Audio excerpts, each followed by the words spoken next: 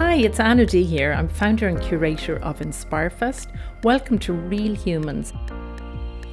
This year we wanted to do something a little unexpected, so we set up a booth backstage at Inspirefest. All we had in that booth was a microphone and a series of cards that could be turned over to reveal a question. After they gave their talk and left the main stage, our speakers went into the booth, chose questions at random, and they ended up sharing lots of interesting stories and ideas with us. We wanted to create something that would give you a better idea of the human side of our speakers rather than just the technology, science and innovations that they talk about on stage. So we really hope you enjoy the results. Tell me about a time you used data or evidence. The last time that I used data or evidence was when I was writing an article on the portrayal of female heroes, and I had to use psychology evidence that I would have used in criminology as to why if you see a particular role models then you be that role model. And a lot of people think it's actually made up, but it's not. The data is there to back it up that if you can't see, so like if a little girl can't see a female footballer, then all of a sudden she won't want to be a female footballer. And it was kind of the same in criminology. If a young kid sees their parent involved in crime, then chances are they'll be involved in crime, which I thought was really interesting. Okay, now I'm going to answer some other questions. I will pick this one.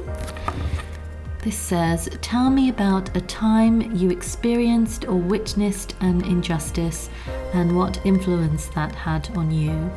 In my case, I grew up in a very racist area of southeast London, a kind of working class, lower middle class area, which was very white. So my family were some of the few ethnic minorities that we even saw on the streets. You didn't really tend to see any people of colour.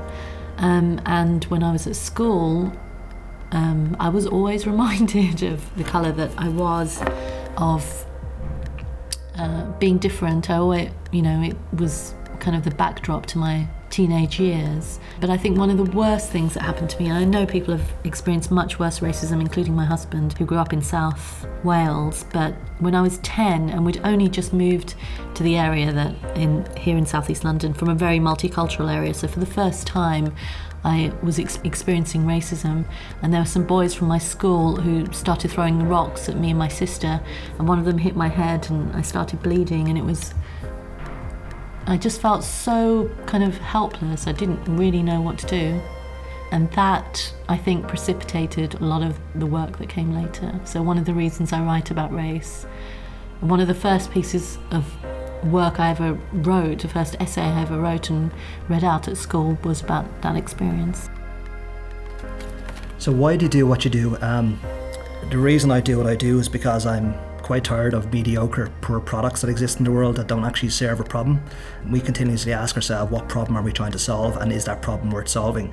And just reminding ourselves of that statement or that question goes a long way. So many people out there have an idea which isn't actually trying to solve a problem. It's just an idea looking for a problem. Okay, I'm picking up a card.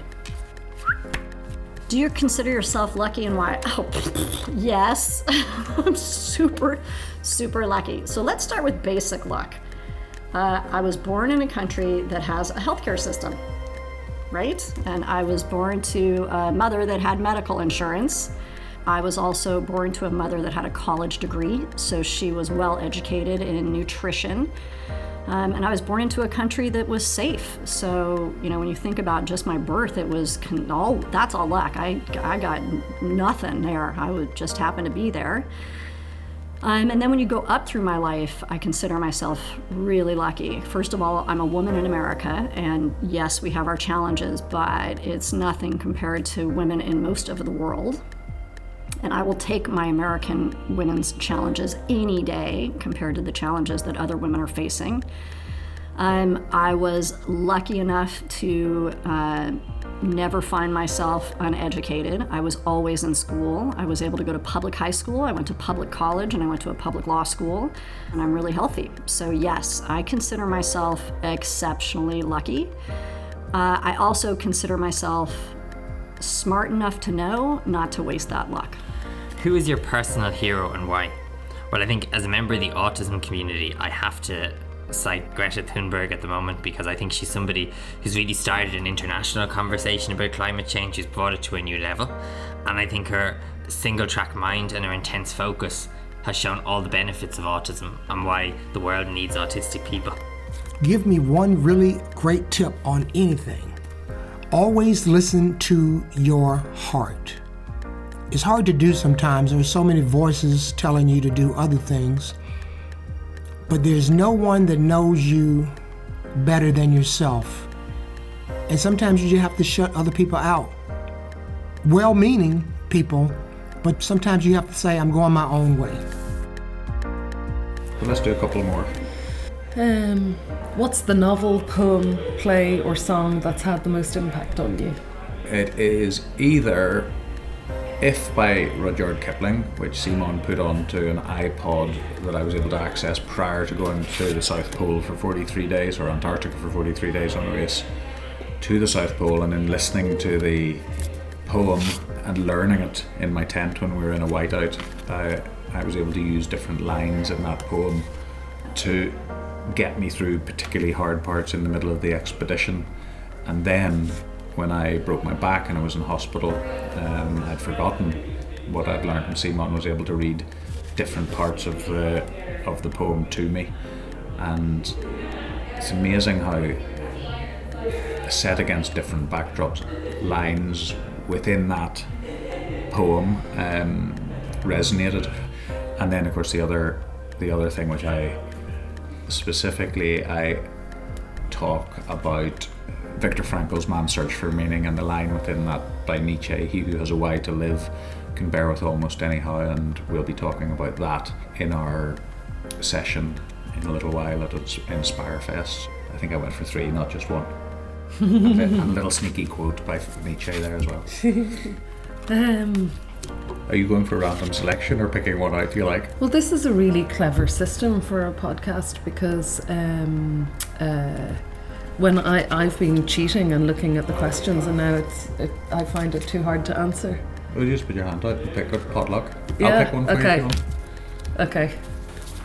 There's the stack. I'll go for that one. Ooh, what's the last thing you really geeked out about? Oh, you've got a bit of geek in you. There's no doubt there is a geek within. I am very excited and enthusiastic, and I love technology, and I love science, and I love a lot of things. I actually was worried a couple of weeks ago. I had the thought, what if I lose my enthusiasm? I thought about what might be frightening for me, and that would be losing my enthusiasm. Who is your personal hero and why? I think it's always been my father. I am adopted, along with many of my brothers and sisters, and I just feel that he came in, he chose me, he saved me.